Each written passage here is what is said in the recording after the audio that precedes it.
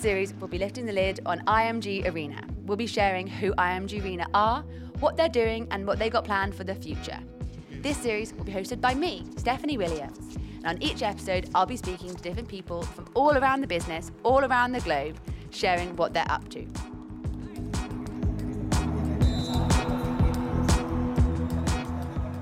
This series aims to highlight what the business is doing. We'll discuss the challenges and fun we're having whilst building the company, and hopefully we'll have a laugh along the way.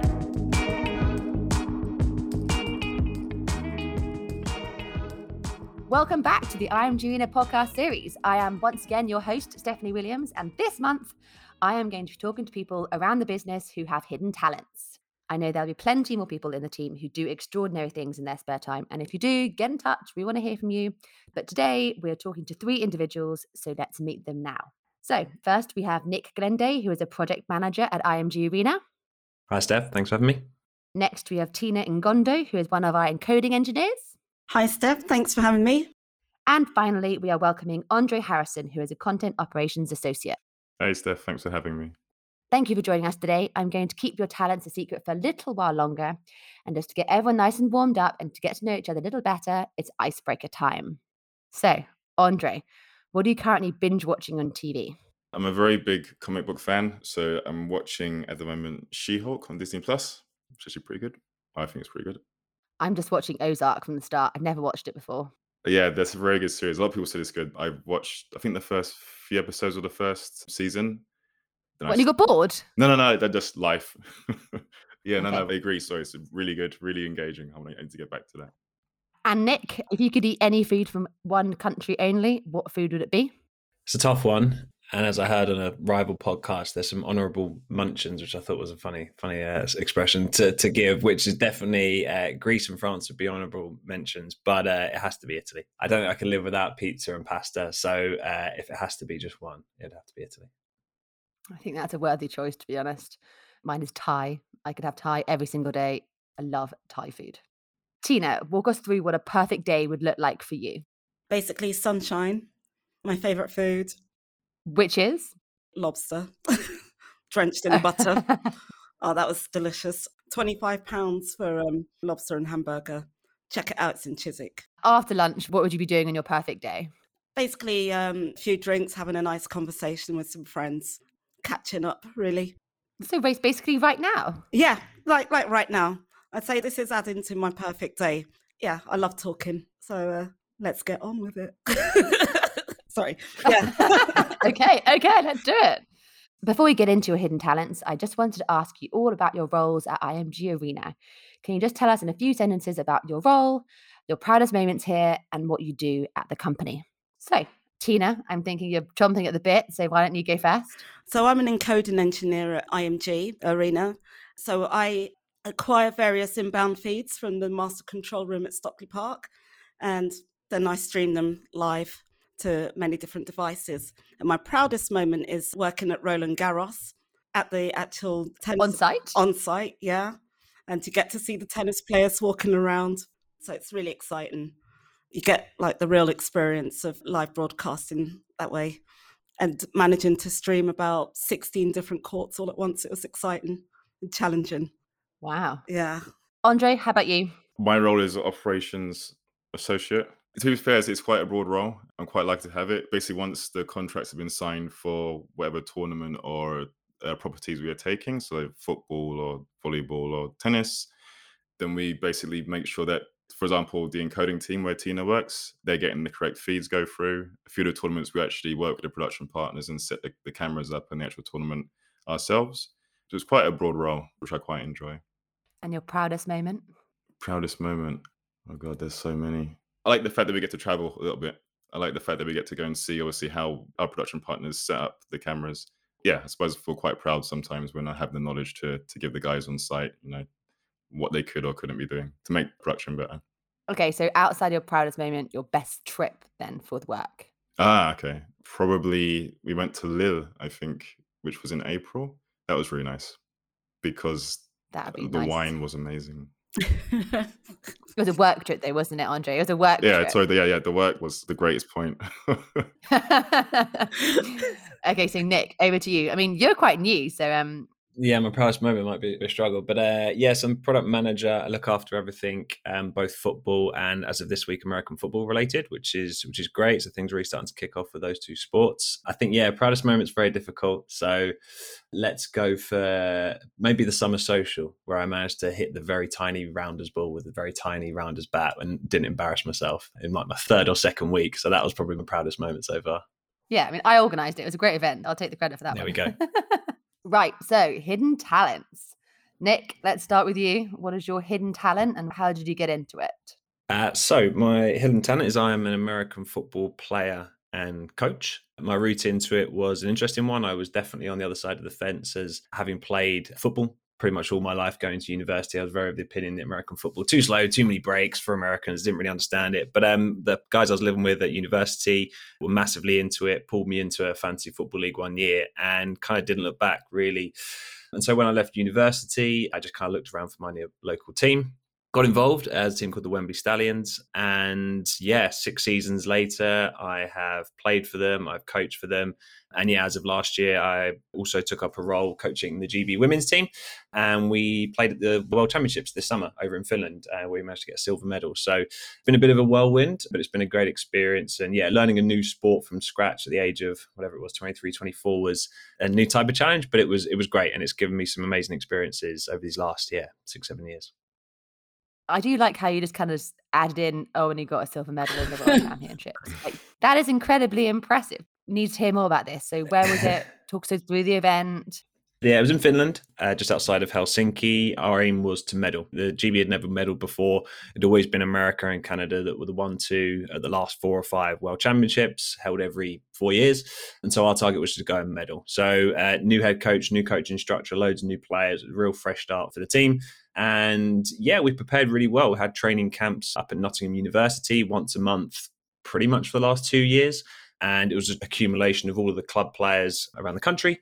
And it was great. We were really, based out there in a hotel for the best part of 2 weeks, real international team experience, which I hadn't had before, which is brilliant. You kind of, you're eating, sleeping, training together, a real great experience to bring everyone together. And we came out, we beat Canada in the semis, essentially, which again was a first and put us through to the gold medal match. We were holding the US, I think it was 14-all at halftime, which was again amazing. And second half didn't quite go to plan and they kind of pulled away, but they're a very good team and certainly something that we're looking up to. So as I say, it's been a bit of a whirlwind, but it's over the years kind of getting to know the game, getting to know certainly the women's side of the sport as well, because I'm the head coach for the Wembley Stallions women's team as well. And it's been great. It's been a great opportunity.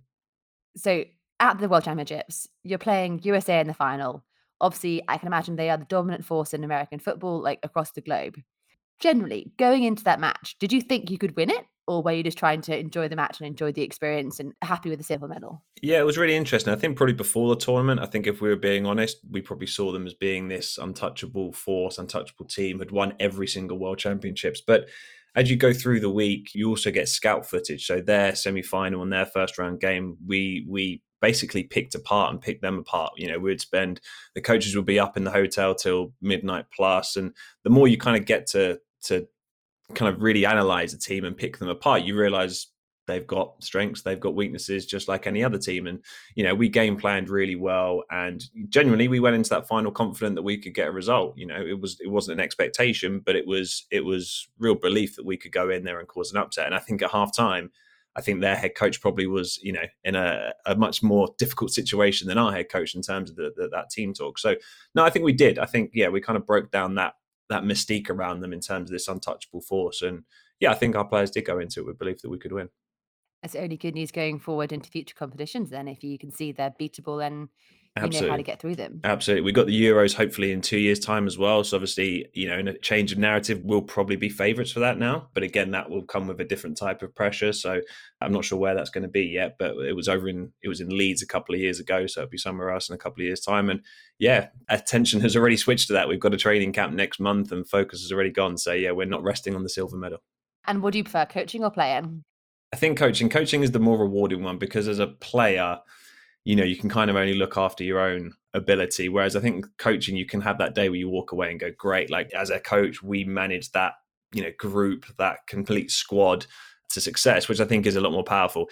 it does, on the flip side of that, have a lot more stresses because you are then that person that is responsible for all those people. Whereas the player, you have a bad game, you've only had a bad game yourself and you haven't had that impact. So I think there are higher highs and lower lows as a coach. So yeah, I think that gets my vote. So Tina, over to you. What is your hidden talent? Tell us. Okay, so I'm a creative artist, so I dabble in different types of art. So I actually do paintings, and I also am a back-end vocalist for various bands. Like, name names. So there's a Captain Future who just released an album. He's the producer for Tricky and is currently working with James Brown's wife, the father of soul. I know Taylor Swift and that's it. I actually don't know why I asked. It's more like a trip hop sort of album. If anyone wants to check it out, they're being sold at Rough Trade Records. Yes, I do various things, been in the music videos. And then also I'm a trainee pilot. A pilot? Yeah, a trainee pilot. Oh my God. I want to focus on that one. How did you get into that one? Basically, I was talking about wanting to fly aeroplanes, and I tried to get into a pilot school when I was in Norway, but that wasn't successful. And one of the technical managers at IMG in Stockley Park says, "Oh, I'm a pilot." And there's another guy that's a pilot. They're both private pilots. And so they introduced me to their flying school. And that's how it all started. Generally, how do you start to learn how to fly a plane? Is there a lot of like textbook work, or do you just go up and they hand you the controls? I really hope it's not that one though. There was no textbook, but I was given a book. It's a Paul's pilot book. It's Learning to Fly. But they stuck me in the plane before I read the book. And the next thing I know, obviously I didn't take off on the plane straight away, but... Oh, okay. I know. I genuinely thought you were up in the air for a second then. I was like, what the hell is going on? Oh, yeah, I was up in the air. I was. They took me up in the air on the plane. It's dual control. And they said, right, Tina, you have control now. And I was like, what? And the guy goes, you are flying the plane. So I was flying the plane within like 10 minutes.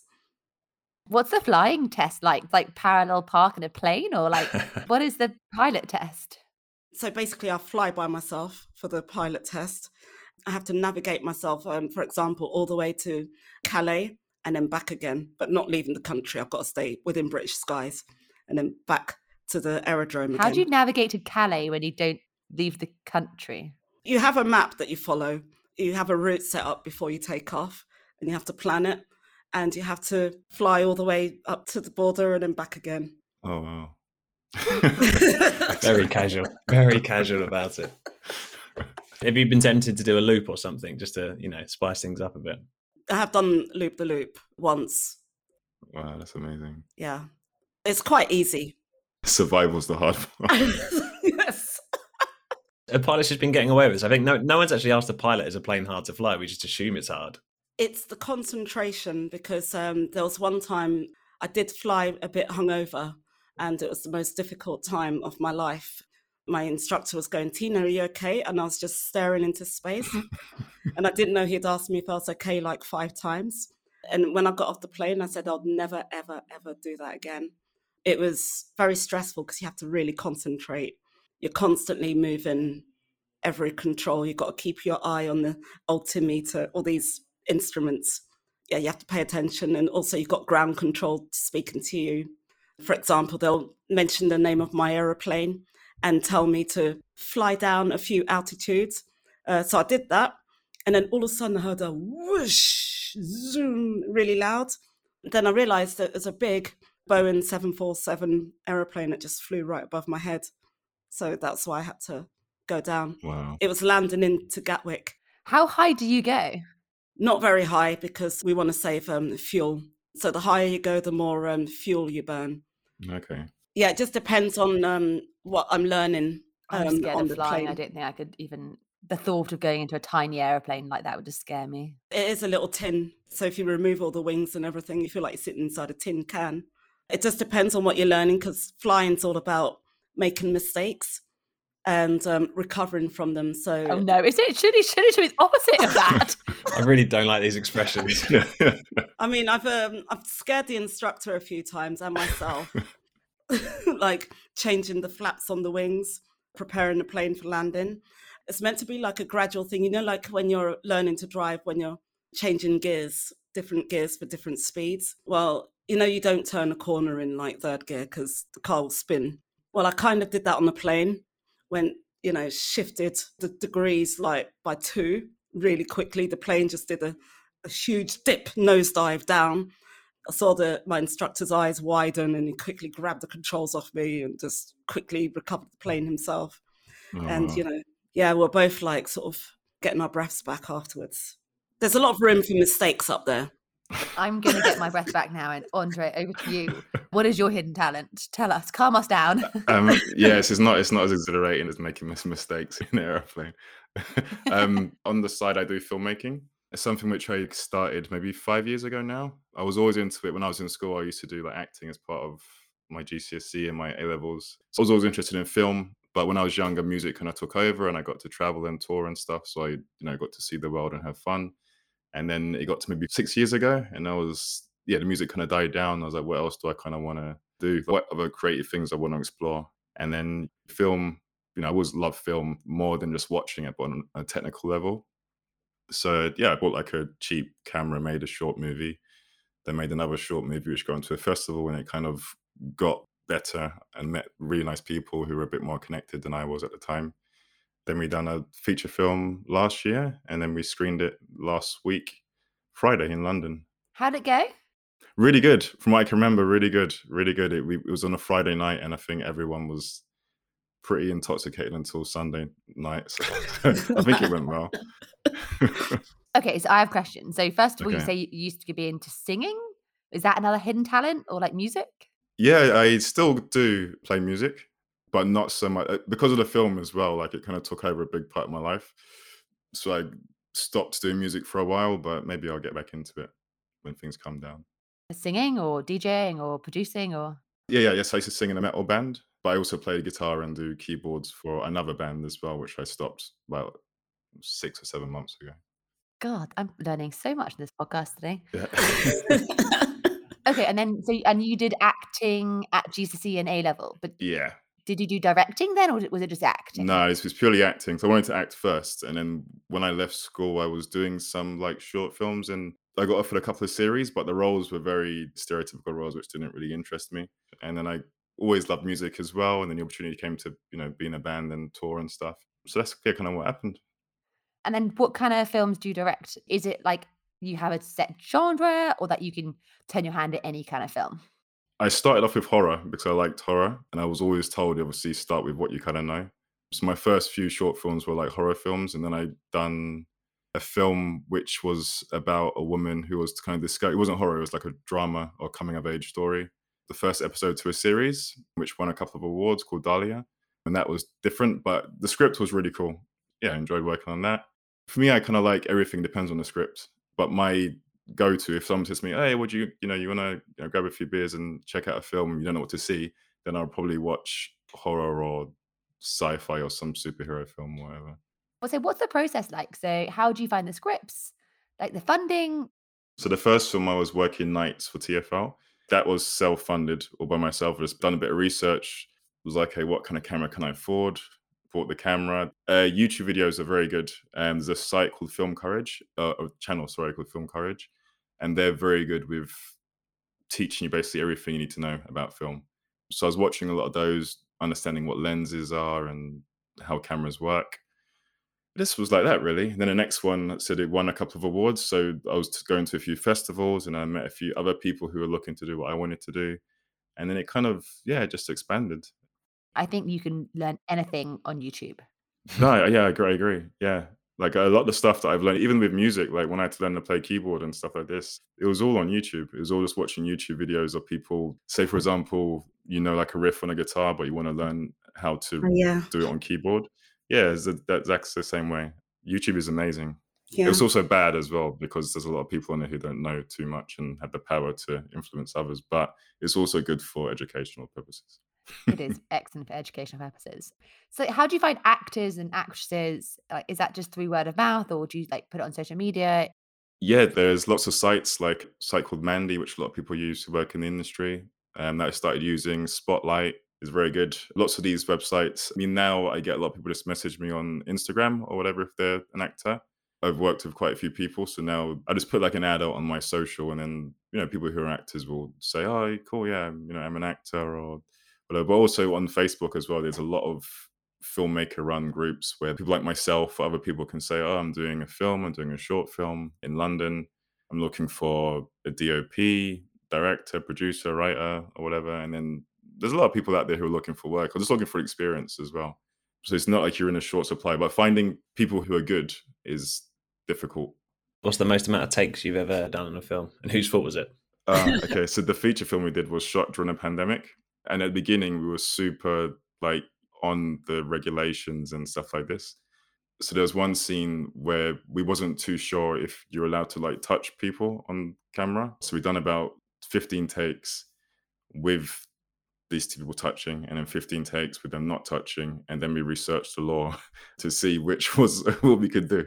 But obviously now none of that really matters now, so we're fine. But I think that was probably the most takes we did. Yeah, it must have made it hard during that Yeah. time.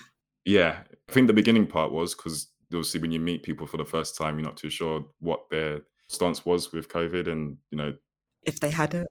yeah, no, we done like the COVID test, but like so some people just didn't want people near them, or some people was okay with it. So that was the hardest part, I think, for the first few days. Then after, when you kind of got to understand, what people were like, then it was a bit easier. This sounds like it must take up quite a lot of time outside of work. So how do you manage your work-life balance? Just don't sleep. No, just kind of managing time. Like obviously when you have meetings and stuff, you kind of look at your calendar and know what you can put in where. For me, and it's the same thing with this. Like obviously I work with IMG, it's a great company, from 9 till 5 or however long it takes to do what I need to do. But then afterwards, or before sometimes, and on the weekends, planning what I can do and who I'm meeting for the next project or what needs to be done. Yeah, it's a similar kind of thing. Are your team understanding of your commitments outside of work? Yeah, they are. 2 of them came to the premiere last week as well, and Oh, that's so lovely. yeah, it was really nice to see them there. I mean, I'm quite lucky. My team's like a really nice bunch of people. Very lucky to have them. You've got another premiere coming up. Yeah, in February we're gonna do. Well, wouldn't be the premiere but it would be another screening we'll do in February, I think, or maybe it's March now. But it's gonna be soon. And yeah, I'll let everyone know. It's gonna be a bigger cinema because we realised that it done a bit better than we thought it would. So we had like 20 odd people on the waiting list. So it was okay, cool. Let's try and book a bigger venue this time around. So yeah, February, March we'll do another one. You should let us know and Yeah. we can publicise it in our channels and Oh, for let's sure. go see Andre's film. Let's get on the screen in Chiswick Park. Yeah, Oh, Yeah. That's not a bad idea. that's not a bad idea. Nick, how about you? You travel internationally for your coaching, and American football games last a long time. How do you manage that with your work? Yeah, I think it is a balance. I think very coachy answer, but kind of like having a process and having a structure that means that, every week you're not having to think of things from scratch, right? So if you've got a template for your training plan, you know roughly what you want to do for that day. So rather than thinking each week, oh, it's going to be a massive planning and reviewing and scouting process. If you have that kind of process in place, it means it kind of hopefully streamlines things a little bit, but it certainly does. I mean, there's a lot of travel as well. In our club league, we travel as far as Birmingham on a Saturday. So that's a full day out. As I mentioned, the camps are up in Nottingham, which again is probably a 6 o'clock a.m. start here and then get back about 9 p.m. So it does take up a lot of time. I think, again, it's about balancing, off other coaches as well. So, it's great that we've got a really strong coaching network, certainly at GB and also at a club level as well. So just making sure you don't take too much on your plate and you can work with other coaches because you've got that kind of support around you. So it is a balance, and there are definitely days where, you do lose a day of a weekend or even a couple of days out of the weekend. But yeah, it's good. I'd much rather be doing it that way. It keeps you busy and it's enjoyable. And then Tina, coming into the winter, the visibility is not going to be great for flying. Oh, God, How are you going to prioritise that? Basically, because I'm flying a Cessna plane, it's a Skyhawk 172, so it's just an instrument-only basic aeroplane. I'm only allowed to fly in daytime because to fly at night, I need to have another certificate, which is called instrument rating. So there's different degrees of certificates you need to get to do certain types of flying. So to fly at nighttime, I need a IR, which is called instrument rated. And so that allows me to just only use the instrument to fly. But I don't have that. I have to pass my private pilot's license first before I go to that certificate next. So there's so many different certificates I need to gain. So it depends what kind of flying I want to do. Yeah, if I want to fly a massive aeroplane, 747, for commercial purposes. I have to do instrument rated and CPL, where you learn even more. You have quite a few hidden talents outside of work. Like you draw, you paint, you sing, and you fly. How do you manage all those with your work schedule? The flying, I plan in advance and book the dates because it's quite expensive. I either do it like once a month at the moment. And also with my job, I'm able to work from home. So it saves me 4 hours of traveling. So those 4 hours I use for creative time. And when it's my days off, if I'm hanging out with friends, I'm not just hanging out with them. Our social time is also creative as well. So all my friends are either musicians or actors.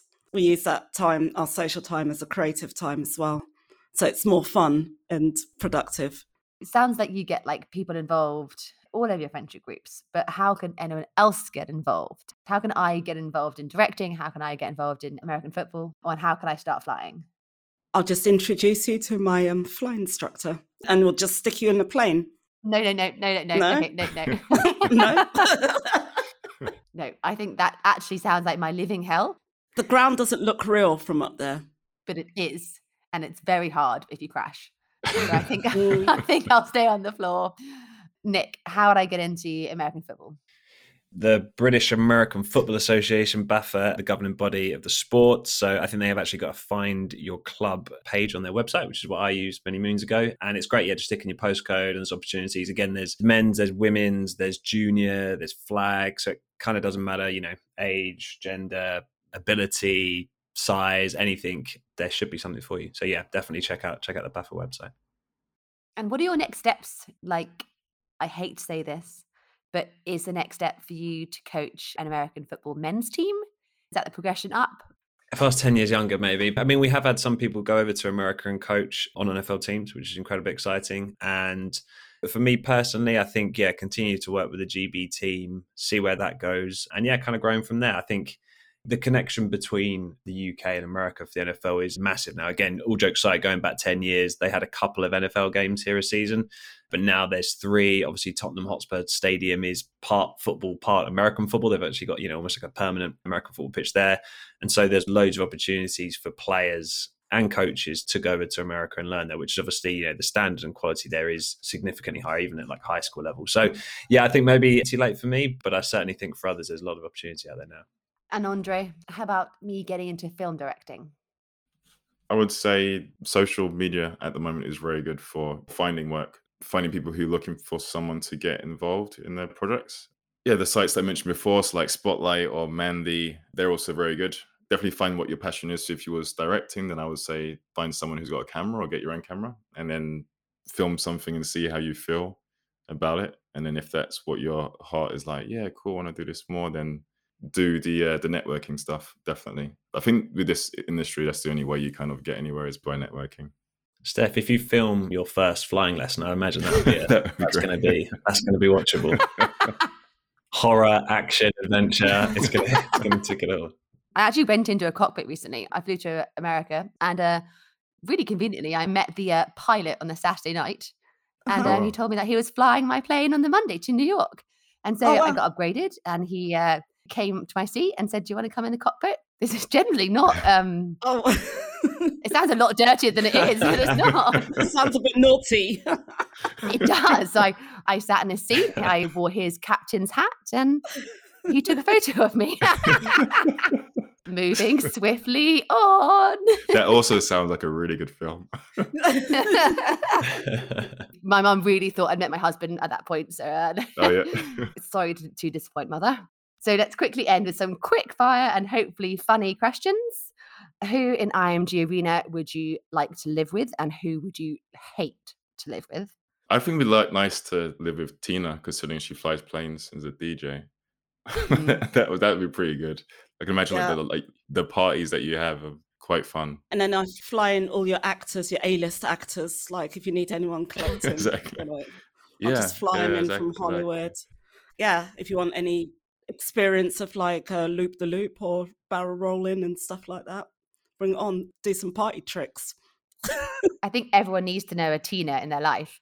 I think everyone needs to have a Tina. She could turn her hand at anything by the sounds of it. So anyone has an issue, just ask Tina. Nick, I know you're very new, but go on then. Tell us who you'd like to live with or who you'd hate to live with. Yeah, this is hard for me as being a bit new. I think I can only think that I would hate to live with someone that's that messy. So I don't know if you guys have some names that would fit that category. Messy wouldn't be fun. Anyone fit that category? No.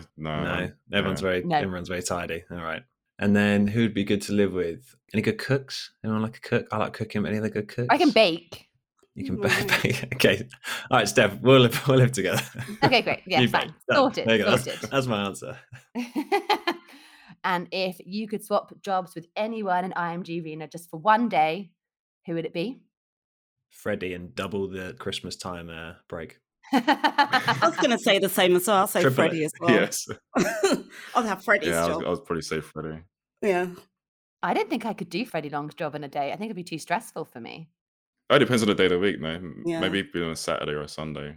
Just come and sit in the office and go home. He always seems to be smiling. He must be happy with his job. That is true. He is always happy and always smiling. So go on then. Let's all trade days with Freddie. And then final question. This is my favourite question to ask in my team at work. If you won the Euro Millions, who would you tell in Arena first? And what's the first thing you'd physically buy? And a house does not count. You can't buy a house. I think I'd want to tell everyone in some kind of massive grand unveiling. I'd hire Tina to fly her plane out the back of it. I've won the lottery. Drinks on me. Something like that. I'd probably tell my team. I think they can keep a secret. What's the first thing you'd buy? Probably a camera. One better than the ones I have at the moment. You are generally actually all nicer people than I am. Because if I won the lottery, I would quit that second. I wouldn't tell anyone. I would just leave the next day. I'll just go shopping and buy myself a Rolex and then just wave goodbye to everyone from my private jet that Tina's flying away. Good friend, Steph. I've always said you're a good colleague. Loyal. So I think I'm going to leave the podcast there today. I think you've heard far too many stories of my personal life, but that's a wrap for another episode of the IMG Arena podcast. Hope you all enjoyed listening as much as I have enjoyed getting to know everyone today. Thank you to my guests, Nick, Tina, and Andre for joining us and sharing their time to tell us about their hidden talents. Thanks, Steph. Thank you, Steph. Thank you. It's been fun. Don't forget, you can subscribe to the IMG Arena podcast wherever you get your podcasts from. And join us for the next episode, which will be all about Freddie Long. See you then.